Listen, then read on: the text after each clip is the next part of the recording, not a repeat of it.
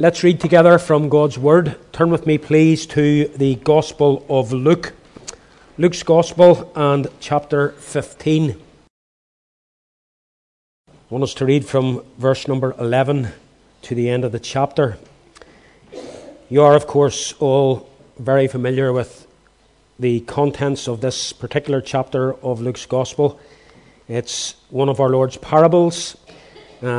And in the chapter, he actually has three parables all about the same theme of lostness. And yet, whilst there are things lost in each setting, the thing that is emphasized is the rejoicing and the joy that comes when that which is lost is found. We're going to read about the parable of the lost son. Luke chapter 15 and beginning at verse number 11. And he said, there was a man who had 2 sons, and the younger of them said to his father, Father, give me the share of property that is coming to me. And he divided his property between them. Not many days later, the younger son gathered all he had and took a journey into the far country, and there he squandered his property in reckless living. And when he had spent everything, a severe famine arose in that country, and he began to be in need. So he went and hired himself out to one of the citizens of that country, who sent him into his fields to feed pigs. And he was longing to be fed with the pods that the pigs ate, and no one gave him anything. But when he came to himself, he said, how many of my father's hired servants have more than enough bread, but I perish here with hunger? I will arise and go to my father, and I will say to him, Father, I have sinned against heaven and before you. I am no longer worthy to be called your son. Treat me as one of your hired servants. And he arose and came to his father. But while he was still a long way off, his father saw him and felt compassion and ran and embraced him and kissed him. And the son said to him, Father, I have sinned against heaven and before you. I am no longer worthy to be called your son. But the father said to his servants, bring quickly the best robe, put it on him, and put a ring in his hand and shoes on his feet, and bring the fattened calf and kill it, and let us eat and celebrate. For this my son was dead and is alive again. He was lost and is found. And they began to celebrate. Now his older son was in the field, and as he came and drew near to the house, he heard music and dancing. And he called one of the servants and asked what these things meant. And he told him, your brother's come, and your father has killed the fattened calf, because he has received him back safe and sound. But he was angry and refused to go in. His father came out and entreated him. But he answered his father, look, these many years I have served you, and I never disobeyed your command, yet you never gave me a young goat that I might celebrate with my friends. But when this son of yours came, who's devoured your property with prostitutes, you killed the fattened calf for him? And he said, Son, you are always with me, and all that is mine is yours. It was fitting to celebrate and be glad. For this your brother was dead and is alive. He was lost and is found. We end our reading there at that verse, and give thanks to God for his word. So, what do you preach when you go to fill a vacant congregation? It's easy to know what you're going to preach in your own congregation, because it's the next passage in the particular book that you're in. When I was thinking of coming here, I wasn't sure what to preach. There's a story told about a man by the name of Major Whittle, and a few minutes before preaching was meant to start, he was asked to take the service because the preacher hadn't turned up, and he was with his wife and his daughter. It was in Pittsburgh in the Opera House. A huge crowd had gathered in, And seeking advice from his wife, he said, "What shall I say to them?" His little daughter, before his wife had a chance to ask, who was well acquainted with the parable of the prodigal son, in fact they had read it that morning in their morning devotions, turned to her father and said, "Father, urge them to come home." And that's what he did. He got up and he preached a sermon on the parable of the prodigal son, and in God's good providence, that preached message was used by God to the bringing of many to faith in Christ. A couple of weeks ago, we had an outreach event in the village of Market Hill, and we were looking at coping with various things in life, coping with depression, coping with loneliness, coping with anxiety, and another one was coping with a wayward child. And I preached a sermon based on the parable of the prodigal son. But as I was preaching it and going through the last part of the sermon, I was struck with the father's reaction to the son's return. And the more I looked at it, the more I realized there's a lot more in this than what I was going to say that evening. And so I decided I would go home and I would work on that part of the parable with a view to bringing it to you this morning. In reading this parable, which all of us know very well, we have to understand that this prodigal son about whom the parable is written is you and me. You and I in our natural state prior to being saved, and even you and I in our regenerate state, when at times, as we do, we wander from God. I want us to think about this parable under this heading this morning. I want us to think about it as the anatomy of forgiving love. The anatomy of forgiving love. The young man, as you know, left home. He resented his father. He resented his father's presence. He resented the authority that was being imposed upon him by his father when he lived at the home. And all he wanted was to get away and enjoy himself in some far country. And he does that. And then he comes to realize that it's not all it's cracked up to be.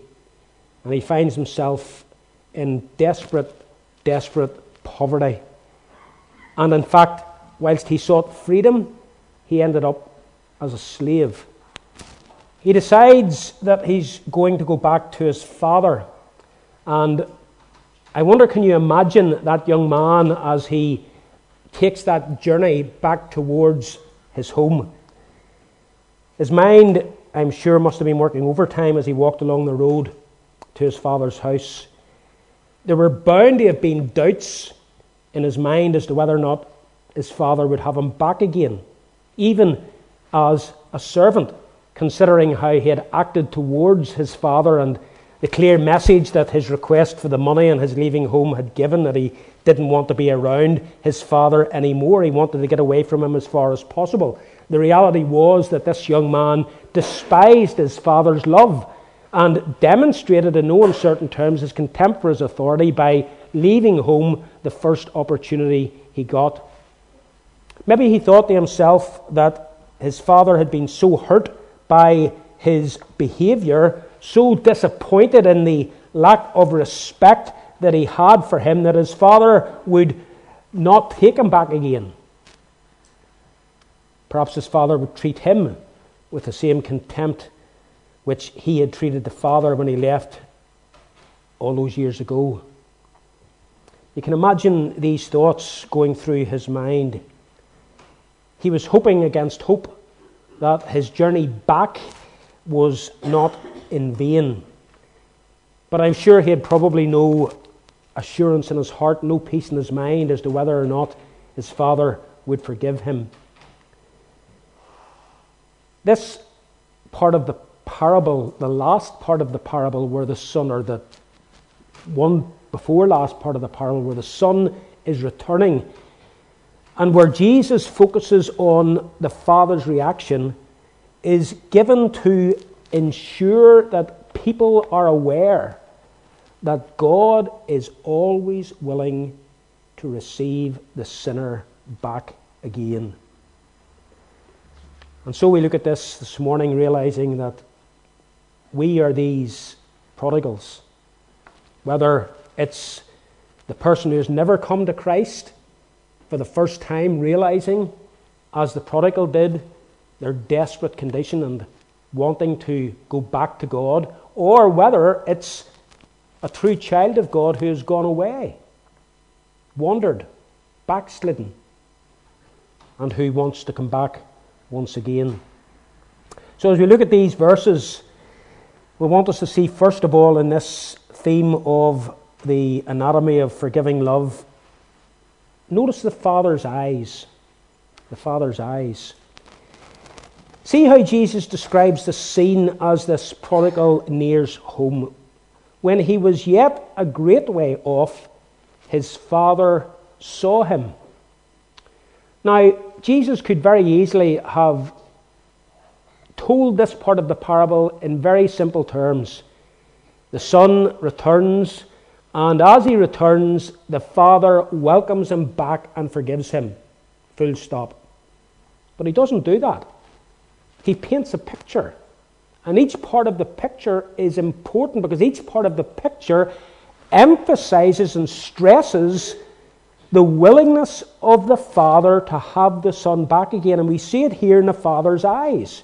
The picture which these words conjure up in your mind is that of this loving and concerned Father who clearly, on a regular basis, maybe nearly every day, looks in the direction in which the Son had gone away, looking in the hope that maybe one day he would see his Son coming over the horizon once again. That was his longing, that was his desire.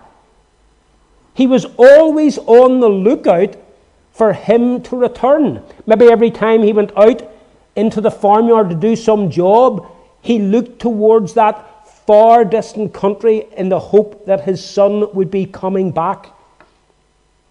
Who knows, maybe in the farmhouse he sat his own seat beside the window so that he could look out in that direction of the far country, hoping and realizing as he's relaxing from his labours that maybe the son would come home today.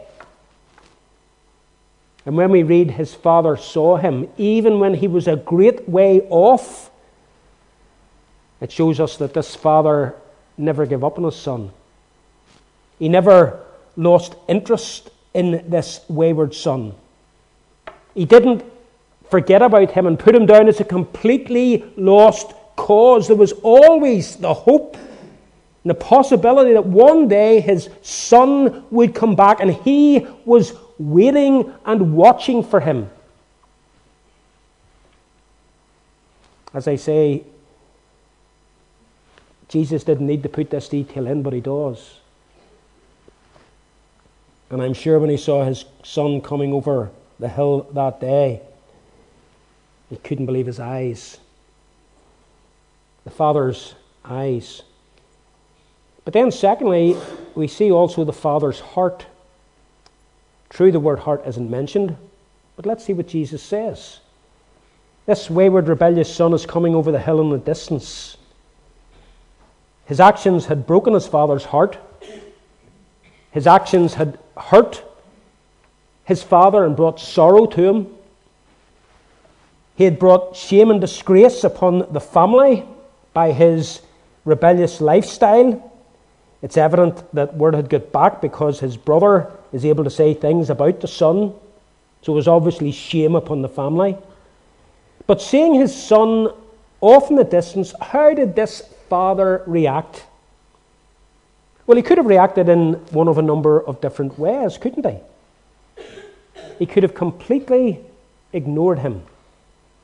He could have just carried on doing what he was doing, demonstrating and making it very clear as the son got closer and closer that the father against whom he had rebelled has no longer any interest in, no longer any love for him. I suppose that That would be, and still is in many cases, the natural human reaction towards someone who has done something to hurt them deeply and to cause them pain and sorrow. That's how we react, isn't it? We don't want anything to do with that person because they've hurt us so much. We turn our backs on them, we ignore them. We avoid their company. And if we can't avoid their company, maybe if we work with them in the same office or go to the same school as them or even attend the same church as them, we act as though they don't exist. Never looking in their direction, never speaking to them. We act as though they were not there because we don't want anything to do with them. Now, the father of the prodigal, and we could say with some justification, might have reacted like that. Or he could have become very angry at the sight of his son coming back towards his home. And in a storm of rage gone out to his son, confronted him, told him to clear off. How dare you come back to this house after what you've done? You as good as said, I wish you were dead, Father, so that I could have my inheritance. You went off and you lived the life of a wastrel, bringing disgrace upon this family. Take yourself off. Don't come back. He might have reacted in anger. But he didn't. He didn't. When the father saw his son coming towards him, he didn't ignore him. He didn't get angry. Because when he was a great way off, his father saw him and he had compassion on him. William Hendrickson, in his commentary on the Gospel of Luke, translates the Greek verb that's translated, he had compassion on him, in this way. His heart went out to him. His heart went out to him.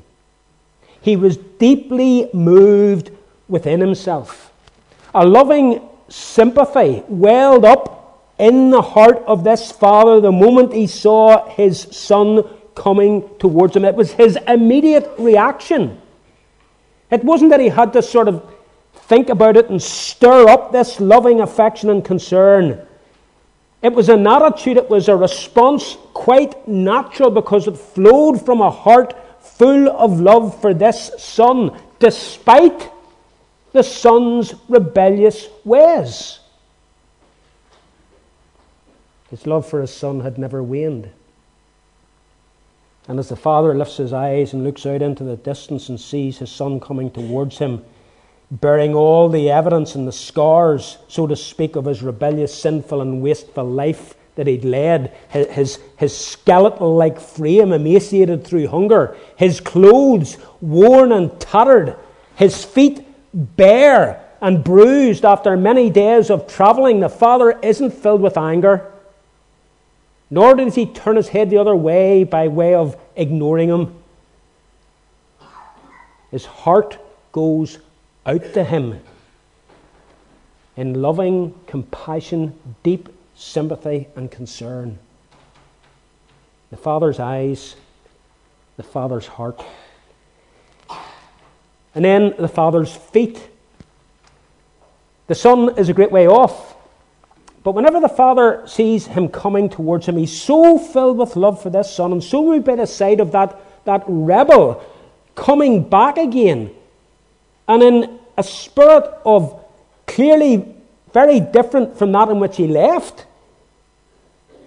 The father can't just stand there and wait until his son reaches him.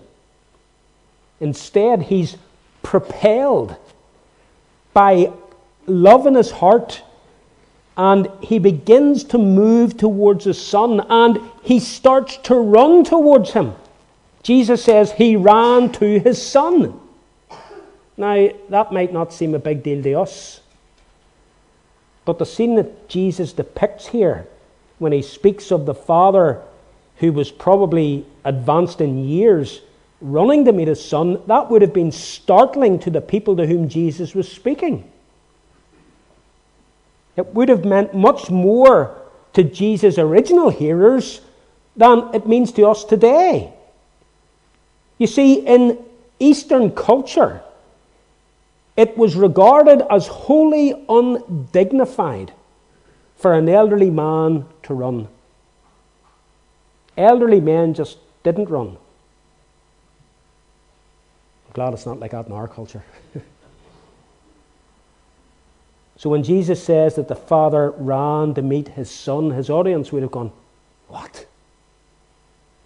They might have gasped. They would have looked at each other. This isn't normal. But that's the point. That's the point. It's not normal. And it's a further stress upon the love and the joy that filled the Father's heart when he saw his Son coming home. And it's pointing out just how keen and how eager the Father is to welcome him back. He sets aside what he knows to be acceptable cultural practice. It's undignified for elderly men to run, so you don't do it. Depart with that. And he sets off as fast as he can in the direction of the Son whom he loved. And he never thought for 1 minute about what people would think of this old man running. Didn't matter to him. At that moment in time, he couldn't care less about prevailing cultural attitudes. All he was interested in was getting his Son back as quick as he could, so that he could embrace him and welcome him home. He was so keen to reach his Son and welcome him that he forgot about, and even had, if he'd remembered, he would have ignored what under other circumstances would have been regarded as proper conduct. The Father's eyes, the Father's heart, the Father's feet, they're all telling a story. Fourthly, the Father's arms. The ESV has, and he embraced him. The King James Version has, he fell upon his neck. The NIV translates it, he ran to his Son and he threw his arms around him. The Father, when he reaches his Son, he throws his arms around his neck, and in a tight embrace he holds him close to himself and he welcomes him home again. That tight embrace is a demonstration of love and affection for another individual. We all know what it's like. What encouragement, what comfort, what hope that embrace must have given to this young man. I'm sure he came with fears, I'm sure he came with doubts, but those arms around him, his fears about whether or not his father would have him back, whether his father still loved him, I'm sure they disappears the moment he felt his arms, or he felt himself being embraced so tightly in his Father's arms. We all know what it's like to experience a warm, loving embrace from someone near and dear to us. It speaks volumes. It says they care about us. It says they love us. We mean something to them. We feel wanted. And that's exactly how the prodigal must have felt. That embrace must have spoken volumes to him concerning his father's love for him and his willingness to have him back. His eyes, his heart, his feet, his arms. What about his lips? The father's lips. Not only did the father throw his arms around him when he reached him, we read he also kissed him. And the form of the Greek verb there that he uses in the original means he smothered him with kisses. He kissed him and kissed him and kissed him. He didn't go up to him and shake his hands. All right, son, good to see you back again.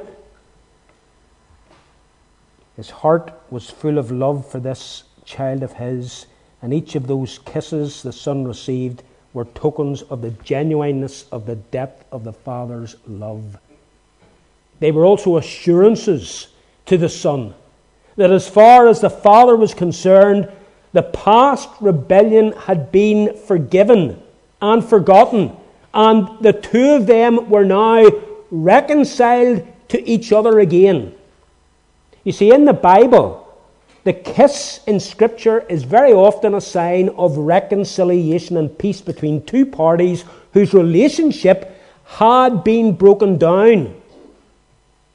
You recall David and how he welcomed Absalom, his son, back again to the royal palace after 5 years of exile following Absalom's murder of David's son Ammon. A murder which soured David's relationship with Absalom. David expresses his forgiveness to Absalom and his reconciliation with his son with a kiss. When he called for Absalom, he came to the king and bowed down himself on his face to the ground before the king, and the king kissed Absalom. The kiss is a sign of forgiveness and a sign of reconciliation. You get the same thing in Genesis 45, where Joseph, having made known to his brothers who he was, and having forgiven them of their sins, we read, he kissed all his brothers. By that kiss, Joseph was assuring his brothers that they had been forgiven for what they had done in the past. And the prodigal is smothered in kisses. The father wants him to know all his rebellion has been forgiven. The father's eyes, the father's heart, the father's feet, the father's arms, the father's lips, and then, lastly, the father's voice.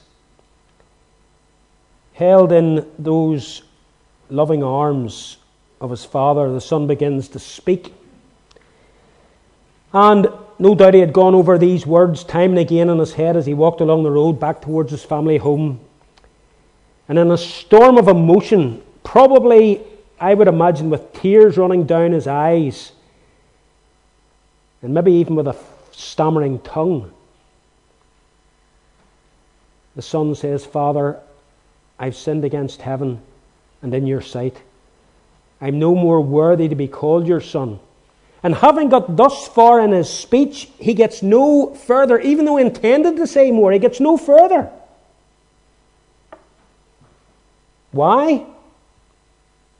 Well, some commentators think that he didn't utter those words about not being worthy to be a son and to be a servant because in the warm embrace of his father, the father who even now was kissing him, he felt and he knew himself to be a son.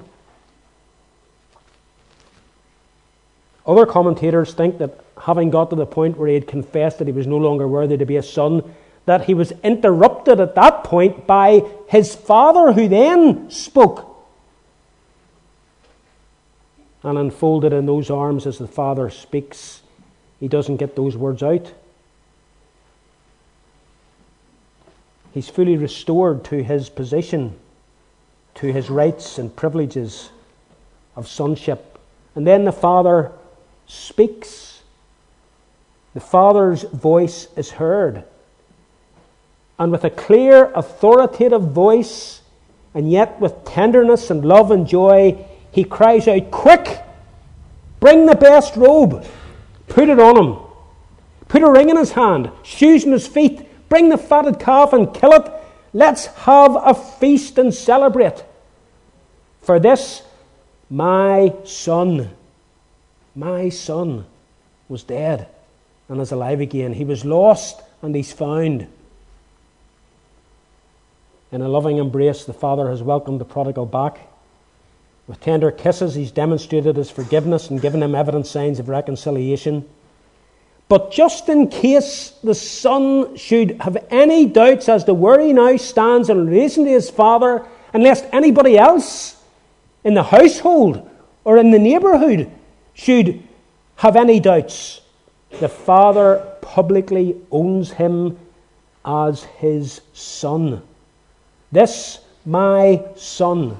And then he gives him tokens of sonship. The best robe brought out and given to him. The robe that was kept for special guests as a sign of being highly honoured. A ring is placed on his finger, probably the family signet ring that identifies him as one of the family. Shoes are placed upon his feet. Why? Well, he's not a servant. A servant runs about barefoot. The sons have proper shoes. All these the Father commands to be given to this prodigal. And as he does so, the young man and everyone else is in no doubt whatsoever as to this son's status. He's welcomed as a son of the Father.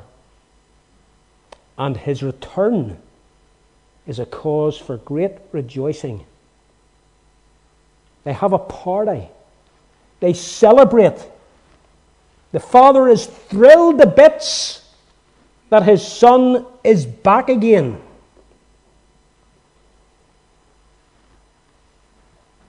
The anatomy of forgiving love. Jesus is saying this is a picture of God's love for the sinner who returns. I don't know you as a congregation well enough. I imagine that you're probably a lot like most of our congregations, a mixed bunch. Many of you probably saved. Some of you maybe not saved. Some of you younger folk. Some of you teenagers. And some of you older folk maybe. If you're not saved, you're the prodigal in the far country. And the Father wants you to turn back.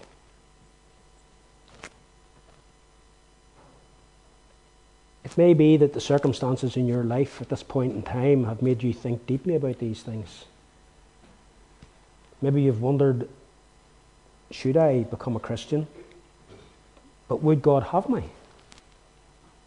Maybe you think about the things you get up to that nobody else knows about. Secret sins, sins you keep hidden from your parents, sins you keep hidden from people in your family. Would God honestly receive me? How can you doubt it with this part of the parable?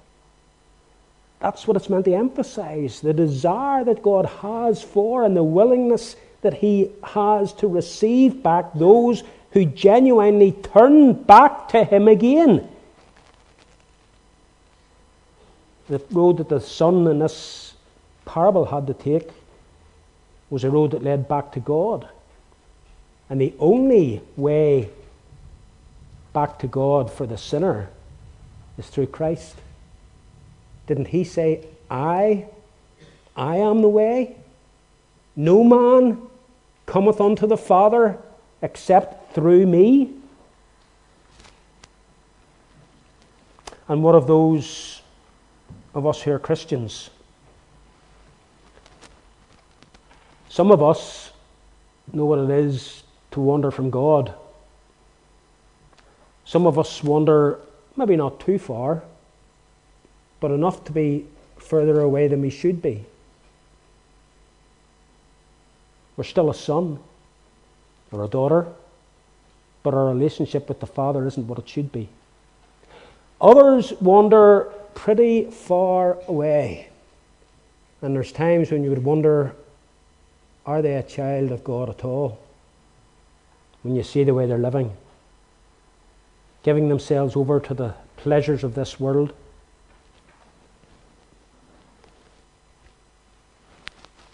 And God is saying to us, come back. I'll receive you back. It doesn't matter what you've done.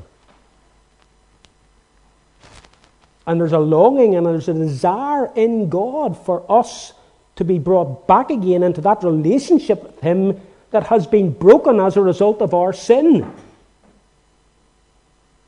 And maybe God is saying to some of you this morning, it's about time you did an about turn. And you came back along that path that you've started to go along. There was great rejoicing. Of course, I haven't time to go into it today, but the elder son didn't rejoice. He was angry that this wastrel was being welcomed back with such joy. He hadn't gone gone and done the things that his brother had done. There was no joy in his heart that this prodigal had come back. And you know, we can be like that. We can hear of people who a number of years ago were Christians, really involved in the life of the church, and something happens and they go AWOL. They turn their back on Christianity, they get involved in all sorts of things. But then by God's grace, they come to themselves, as the prodigal did. And by God's grace, they're brought back again. And the elder brothers and the elder sisters in the congregation despise them. They think after all they've done, they can just come back and be part of the church again. And God says, yes. Not only that, I'm absolutely thrilled that they're back again. Jesus could have said, and the son returned home and the father welcomed him. But he says a lot more when he gives us the anatomy of forgiving love. May God bless his word to our hearts this morning. Amen.